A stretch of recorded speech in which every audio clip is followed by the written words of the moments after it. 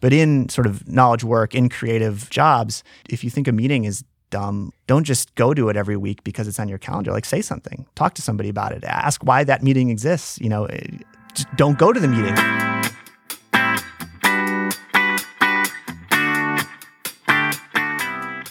From Innovation Alley at Marquette University, I'm Chuck Swoboda, and this is Innovators on Tap, a show based on the idea that innovation is about leadership.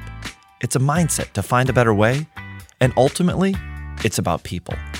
These conversations are designed to allow you to open your mind to new ideas and find ways to put those concepts to work. Together, we can solve big problems and maybe even change the world. I'm often a skeptic of books about innovation, especially those that claim it's a process. Follow these steps and you will innovate. But as I was reminded in a recent interview, if you get beyond your biases and you look past your preconceived notions, there is a lot to be learned. On today's episode, I talk with John Zeratsky. He's a designer by training and spent much of his career in Silicon Valley, working at Google, YouTube, and eventually at Google Ventures. During his time at Google Ventures, he helped nearly 200 startups use design to solve their most critical business challenges through the development of the design sprint process. He then took what they learned and co-authored the New York Times best-selling book, Sprint. John has seen up close and personal how innovation can be stifled, supported, or even supersized, and has developed powerful tools that people can use to help them test ideas and make decisions. But a tool is only as powerful as the people that wield it. So we spent a lot of time discussing the people aspects of innovation. He also recently released his new book, Make Time, which is about finding focus and energy in daily life to make time for the things that matter most to you. My conversation with John covers the characteristics he saw in successful teams, the influence his childhood had in his career, and we even debate if Google is still innovative. That's what's on tap today. Enjoy.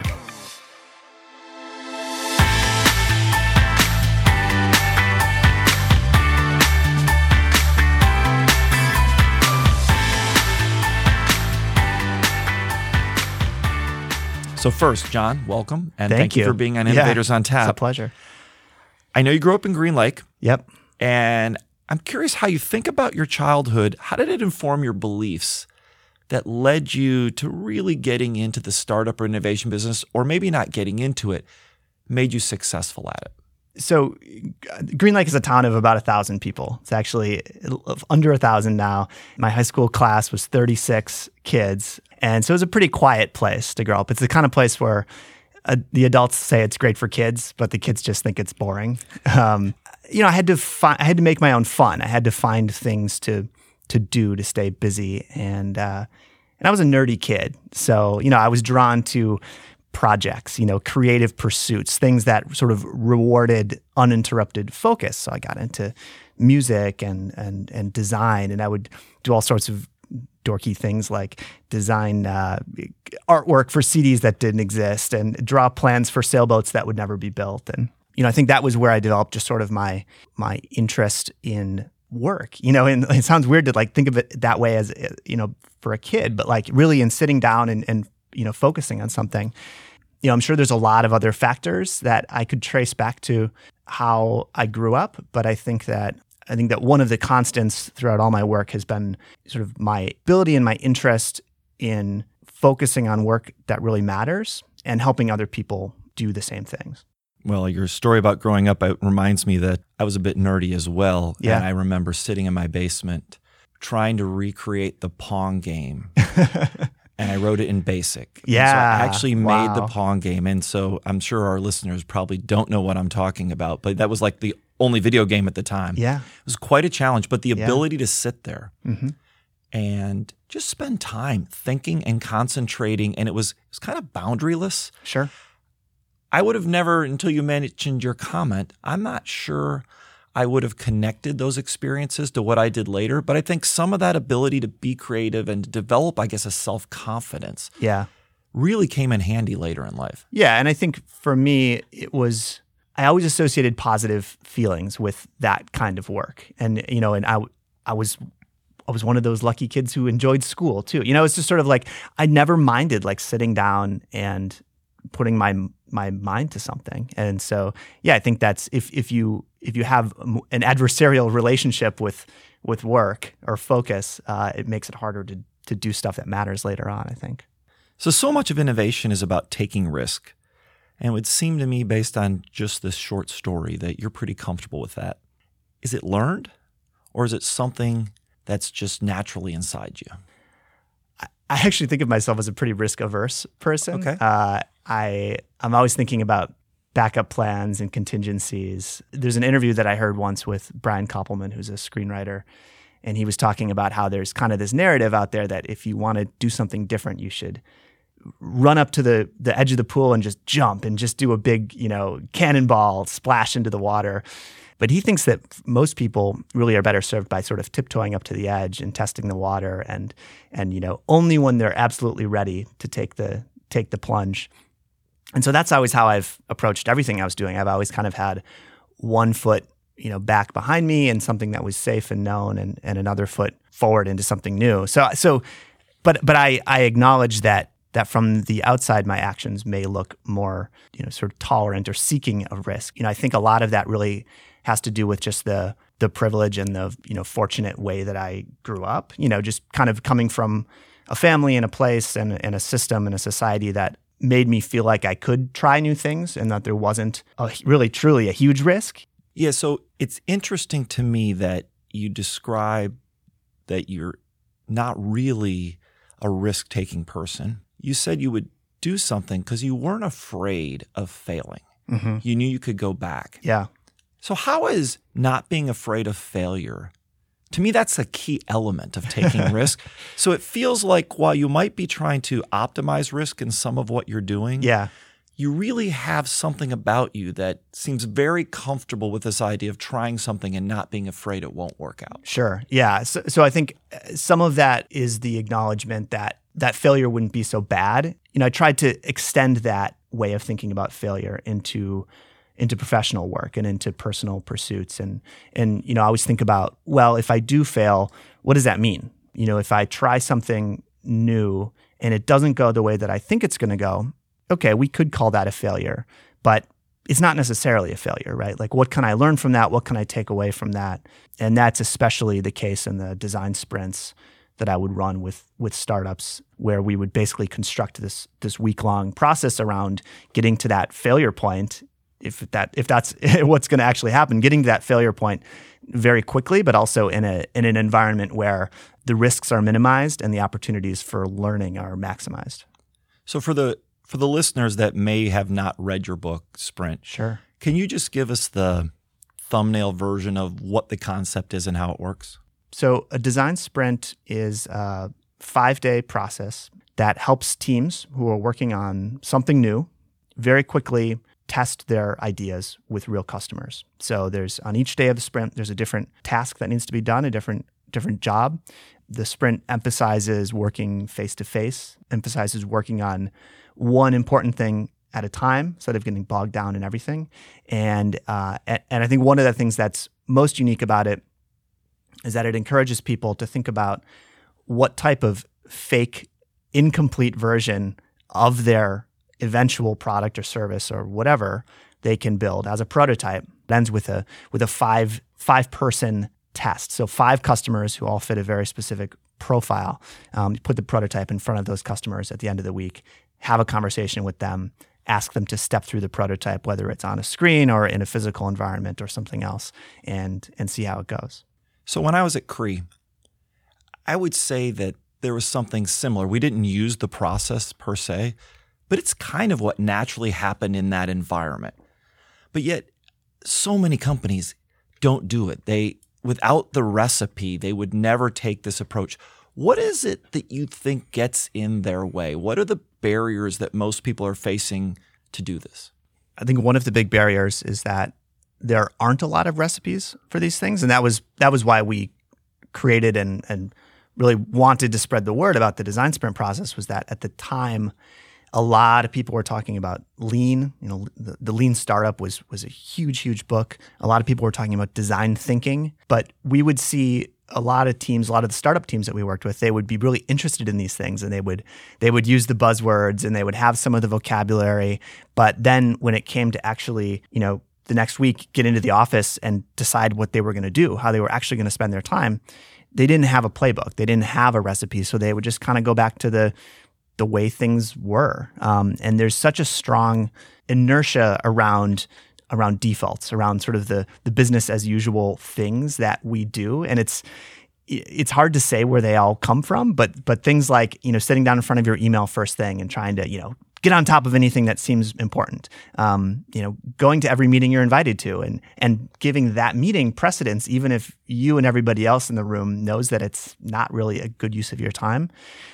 These defaults exist everywhere. And so what we would see is that even in these startups that have the most amazing people working on the coolest opportunities, these companies who are supposedly on the cutting edge of innovation, if you would look at what they were doing, they looked just like employees at some big corporation, answering the emails, going to the meetings. And so we felt that if we could give people a really concrete recipe, say, just do these things in this order, it would be like baking a cake. If you follow the steps and you do it right, you're going to get something delicious at the end.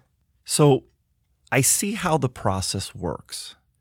And I've actually been through a design sprint a couple of times. And so I buy into the concept and the idea that it works, and I've seen the results. But what I've been working on when I think about innovation is that innovation itself is not a process. It's fundamentally a people thing.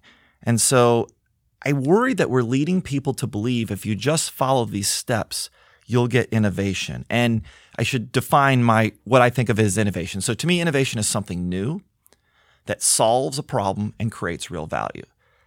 So I think the design sprint is a powerful tool, but I feel like we're shortchanging this human side that's required to do it. So how do you react to that? Well, I would agree with that. I think that, a couple things. First of all, the design sprint was really never meant to be an innovation process.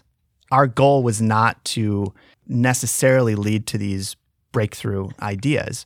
A lot of times, the people who already existed on these teams in these companies, they already had great ideas. Ideas were not the problem, but there were so many things working against them, so many reasons why those ideas would never see the light of day. I mean, there's group dynamics and power dynamics that exist in organizations. There's all these messed up defaults that I mentioned about how people spend their time.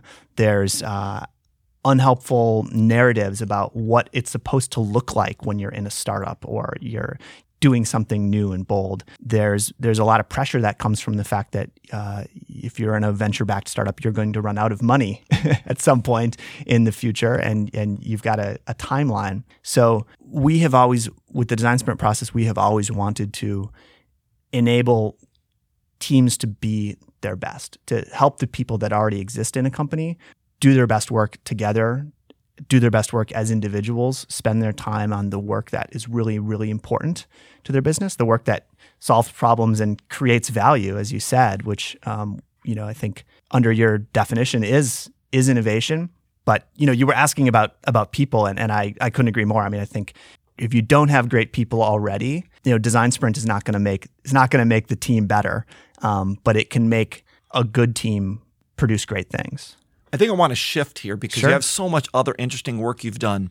There's something about your time. You worked in startups. You worked at Google. You worked at Google Ventures. So you saw a lot of other startups. But were there some characteristics about people that you said, these guys are more likely to be more successful than someone else? Yeah, definitely. More diverse teams were much more successful. And part of what the sprint process enabled was those teams to come together in a much healthier way than maybe they normally would, and create space for maybe some folks whose voices were not always heard to be heard in the course of that process. I think companies that didn't subscribe to the visionary leader mythology, they were much more successful. I think the most famous example would be kind of the Steve Jobs archetype of, like if you have this one visionary leader who can set the course, everybody just needs to follow and it will be amazing. The companies who operated in that model were very unlikely to be successful in my experience. I think we could shift the way that people approach their work, but obviously it helped if people already had a mindset of being comfortable with that quiet, focused thought that we talked about at the very beginning. If they were comfortable with failure, if they had a certain self-awareness and kind of a mature attitude about failure and learning, obviously, if people already had that mindset, then bringing that into the sprint process would just sort of supercharge it. So when I was working on my book, I did some research and looked into Google. Yeah. And they do a lot of interesting experimentation. They fund a lot of interesting projects within the company. But I don't see a lot of innovation, based on my definition, that has occurred at Google beyond search and AdWords. Do you think that's a fair assessment? I think they're doing lots of inventing and experimenting, but I don't see it turning into innovation. I think a lot of the really successful products that Google has created that have changed the world, to use it maybe an overloaded phrase, but they have given people a totally different way of looking at things or accessing things. So think about Google Maps. I remember when Google Maps came out and you could click and you could drag the map, and it was like you had this viewport into a map of the entire world. That was pretty amazing. That shook the world. I think when Gmail came out and you could think of your email as being, effectively this infinite store of every communication you've ever had with somebody because of the storage space that was available to you and the ability to search. I think they did a lot of and continue to do a lot of really smart acquisitions. I think YouTube, I don't know that YouTube necessarily was the first to have video online in that way, but we think back on this stuff and it all seems so inevitable and so obvious now, but a video that played in a web page when it loaded, that was a very significant new thing. And so those are some of the things that come to mind when I think about Google being innovative, but I don't know, do those fit your definition? So I think there's an era of Google that's changed, right? And so if I think about Gmail, it's been around how long now? Yeah, probably 10, 15 years. And Maps, same way. Yep. And so what I look at is more recent past on Google. And what I'm teasing out a little bit is, so to create value means someone's willing to pay for it, sure, right? And you just got to look at Google's results. And 88% of the company is really about selling advertising. Mm-hmm. And it's not a bad thing. I'm a huge fan of what they've done and the technology they've brought to us. What I'm wondering is, now that they have success, so much of the work they're doing, it doesn't have to solve a problem. And when I say it doesn't have to solve a problem, the people working on it have no risk. Part of what I saw happen, and my analogy would say is, it's a little bit like what I saw when I read about the days of Bell Labs or Xerox PARC. Phenomenal invention. But if the person working on it doesn't feel like the company is being bet on their success, and I'm sure you saw this in Google Ventures, right? What's the motivation of this team to have to succeed? Because I believe some of the things Google's tried that they stopped, so they tried to create their own social network. Google could have built a social network. If it was go out of business or make that work, yeah, I'm confident they have enough smart people that could have figured that out. Sure. So you understand what I'm getting? There's an incentive that's almost missing in how they're doing this now. Yep. Yeah. I think that's a really smart observation. And the thing that is kind of interesting about my time at Google is that most of my time at Google was not really with Google. I was there for 10 years, and 6 of those years I was with Google Ventures. And that's the VC firm that's funded by Google, but investing in companies that are outside of Google. And I think the cold sort of capitalistic assessment of that is, if we're going to be disrupted, we'd like to own a piece of the disruptor. At this point, I think Google Ventures has invested in like 400 companies maybe. And at the time I was there, it was in the neighborhood of about 300 before I left. And yeah, there's a very different mindset and attitude that comes when your company is going to run out of money and you have a certain amount of time to prove that you're on the right track and that you're moving in that direction quickly enough. And yeah, I don't think that kind of urgency exists inside of large companies that have a really strong and well-established business model. Have you seen examples of large companies that are able to create that incentive structure or that feeling of urgency? I have an example of what we did at Cree, which is we needed to invent the LED light bulb. And for several reasons, we decided to do it in secret. So we took one of the founders of the company who had come back and was working for me, and he took 4 people, rented a warehouse, and they went off. But it was, you're going to sink or swim. Go make this happen. We told nobody about it because we didn't want, honestly, the big company distracting them. But we also told no one about it because we wanted them to feel like they had to figure this out. And in that case, we got all the behaviors you would expect out of a startup. Now, is that because we put them in the secret offsite location, or is that because I took a group of really good innovators? If I had to guess, it's a little of both. Sure. But if I look at other large companies, I worked for Hewlett Packard. HP Labs was famous for inventing technology we never commercialized. Yeah. And, this famous Xerox PARC story, right? So Steve Jobs comes in, sees the GUI interface and the mouse and turns it into a product. And I'm not sure if it was sitting in Xerox PARC, it was going anywhere. So yeah, part of this is a big company phenomenon. Yeah. Yeah. And that's why I think the Google Ventures is an interesting way to play it, because you're using your money, the money that's available from the large company, but you're applying it to groups of people that they don't have a backup plan. Yeah. They need to make it work. Right. So you came out with your second book about a year ago called Make Time. Yeah. What led to you writing that book? That's a book that I have wanted to write for a long time. So when I was working at Google Ventures, I met Jake Knapp, who is the guy who started the design sprint process when he was at Google. And we worked together at Google Ventures, hand in hand, developing the design sprint process, but also working with almost 200 startups on all sorts of different challenges.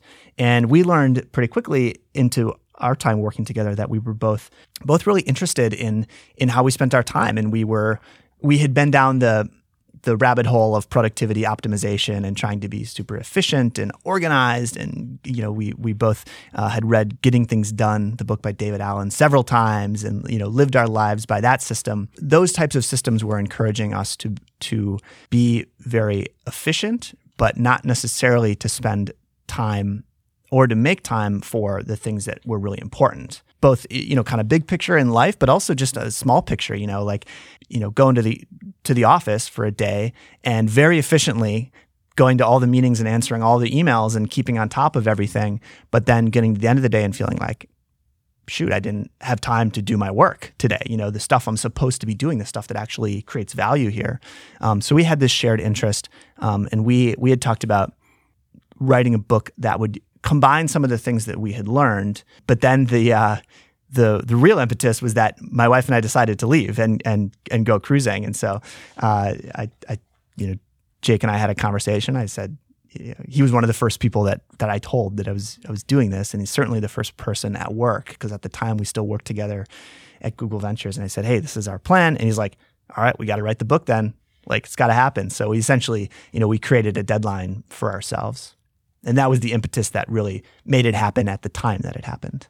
So if you could just highlight some of the key principles of what the book's about, what are they? The core philosophy behind Make Time is about examining and questioning the defaults of how we spend our time, because so much of what we do every day it's on autopilot. It's by default. We wake up in the morning, we grab our phones, we check email, we respond, we jump on Twitter, Instagram, or LinkedIn, or whatever our drug of choice is. We lose track of how much time has passed.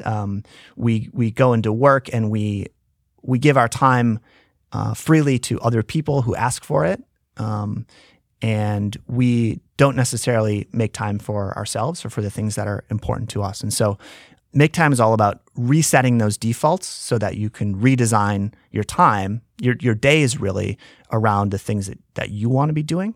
It contains 87 different tactics. And so these are very concrete, specific things that you can try. Little things like removing distracting apps from your phone or logging out of distracting websites to things that are related to your energy, like substituting out a part of your commute with walking so that you're getting some movement in, to things that have to do with planning your day. So one of the big ideas is this thing called a highlight, the daily highlight, which is the one thing that you want to bring your best energy to, the one thing that you want to look back on the day and say, yeah, I'm really glad I made time for that. That was the highlight of my day.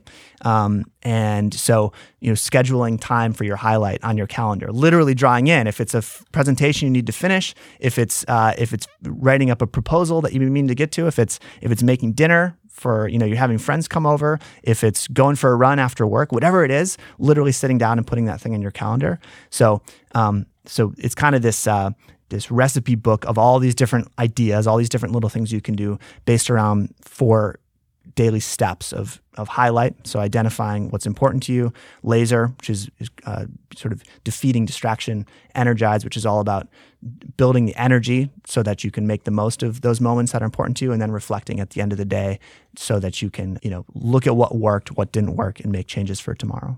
In retirement, I focused a lot of time on how to be present, to really work on how to manage the stress that leads to things like anxiety. And when I was reading a summary of your new book, the idea of reducing the noise in your day, by focusing on one thing, you're actually being present with that.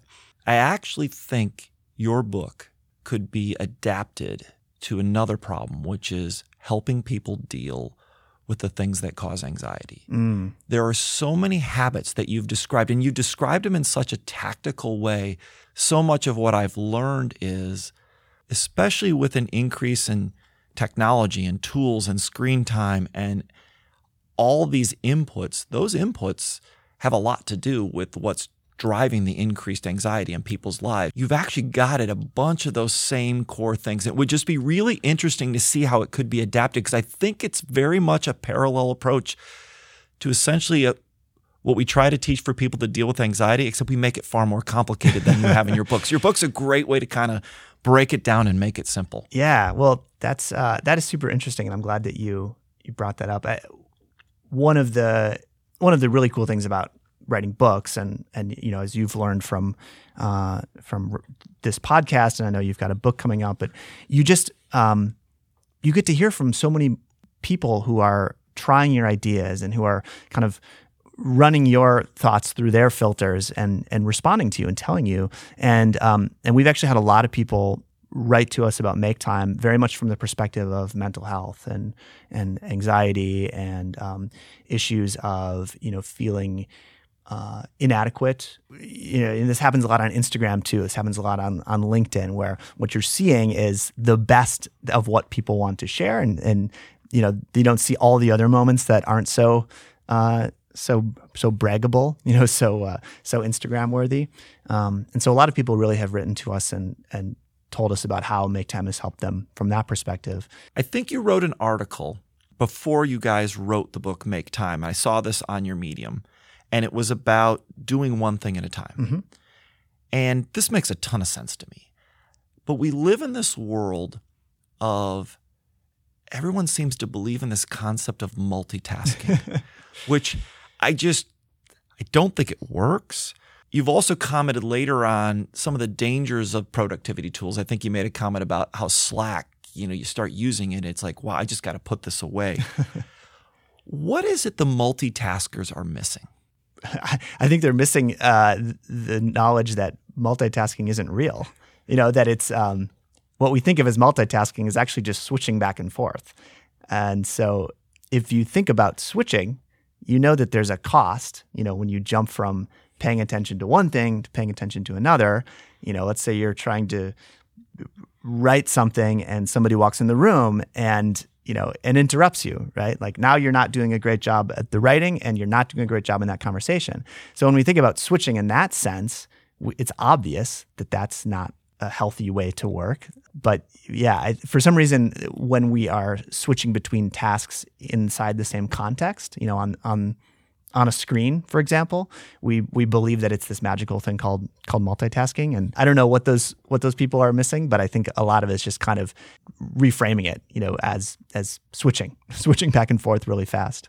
Yeah, I think they've convinced themselves that what they're doing is increasing their productivity when in fact it has the exact opposite effect. And in addition, creating a lot of stress on the brain, because not only is switching inefficient, that's a lot of extra input to process. And it just gets back to all the more reason why Make Time, your book, what it's doing, right? It's eliminating those distractions. Yeah. One of the ways I think about Make Time is that it's part of a conversation that we are all having about how to make best use of all these new technologies. Because the stuff that we're talking about, social media, smartphones, is really 10 years old. I mean, in its current form. I know that technically the iPhone and Facebook are a little bit older than that, but in their current form, about 10 years old. And so you look at the first 10 years of any new technology and it's kind of a mess. There's a period of figuring it out. And so that's what we're doing is we're figuring it out. And I think one of the challenges with screen-based connected technologies is that there's a kind of a false equivalency between things that we see on screens. So, for example, we are tempted to multitask because we see this thing on this side of our screen and this thing on this side of our screen. And it seems like, we can switch back and forth. We can do two at once.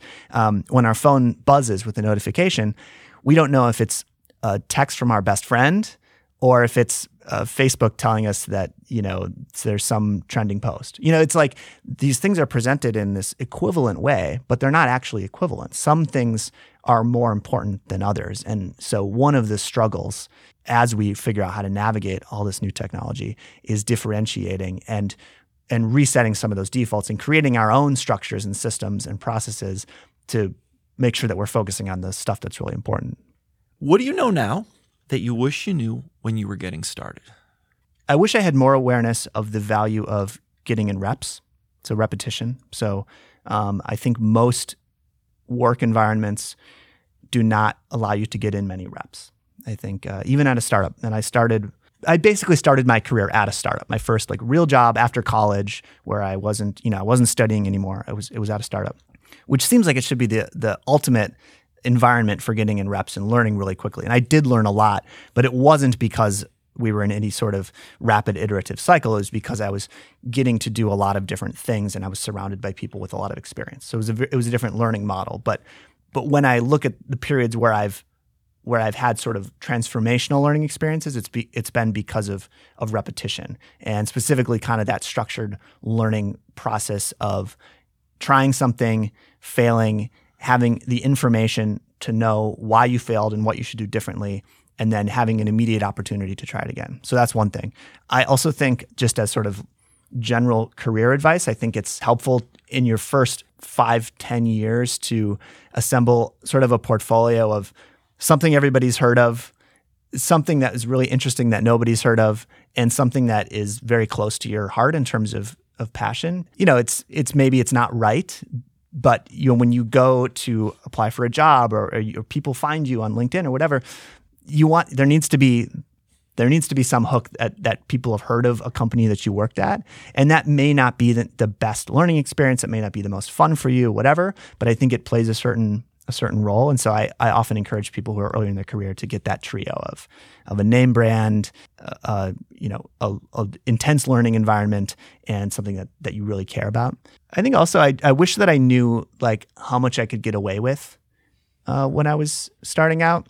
I was raised in a fairly rule following, structured way. It took me a long time to realize that at work, you need to do what you're supposed to do, but there's a lot of leeway. You can get, and again, we're talking to a very sort of privileged, slice of the world here, but in sort of knowledge work, in creative jobs, if you think a meeting is dumb, don't just go to it every week because it's on your calendar. Say something, talk to somebody about it, ask why that meeting exists, don't go to the meeting, see what happens, as I got more and more bold with just making my own decisions about what I thought was best for my work, that seemed to to enable me to do work that was more valuable. I spend time with large companies a lot, and people who really feel like they're not empowered to try things or change or do things. And I usually ask them, so in this organization, how hard is it to get fired? And almost invariably, they'll tell me, you basically can't get fired from this place. And it doesn't matter if it's higher ed or a company. Yeah. And I always go, well, so if you can't really get fired, you pretty much could do anything you want. And they look at me and they're like, well, there's a blank look. And I think there's this aha that the people actually in the place where they have the least risk of something really going wrong are also the least willing to take that. It's interesting, those two environments, instead of creating opportunity, it does the opposite. Yeah, that's super interesting. Well, I want to thank you for being on the podcast. It has been a really interesting conversation. I'd done enough work to have read what you've done, but you've put a context on it that has really helped me think about it in a different way, and even in a way that I think the tool can be used even more than it's being used. Yeah. And I look forward to figuring out how we take this, because the concept applies. When you think of it as a tool for innovation, we've really made it far too narrow of what its potential is. And I think we need to almost reframe what it's trying to do. So thank you for being here, and I really appreciate your time. Yeah, my pleasure. Thanks to John Zeratsky for being on the show and talking openly about his time at Google Ventures and the 2 books he has co-authored.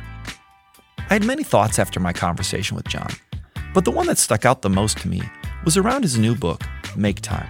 The concepts in his book can help people tremendously in their professional lives. But the real strength of the book is how it can help people in their personal lives.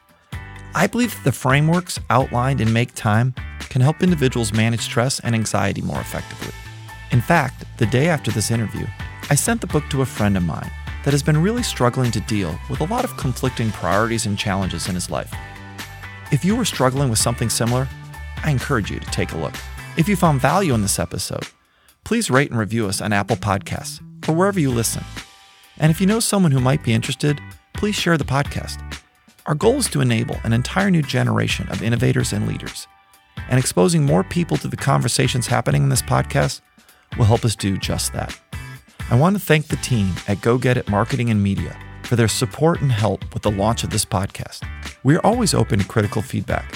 My belief as an innovator is anything you do today can be done better tomorrow. Thanks for joining us on this journey and developing your own innovator spirit. Let's go change the world.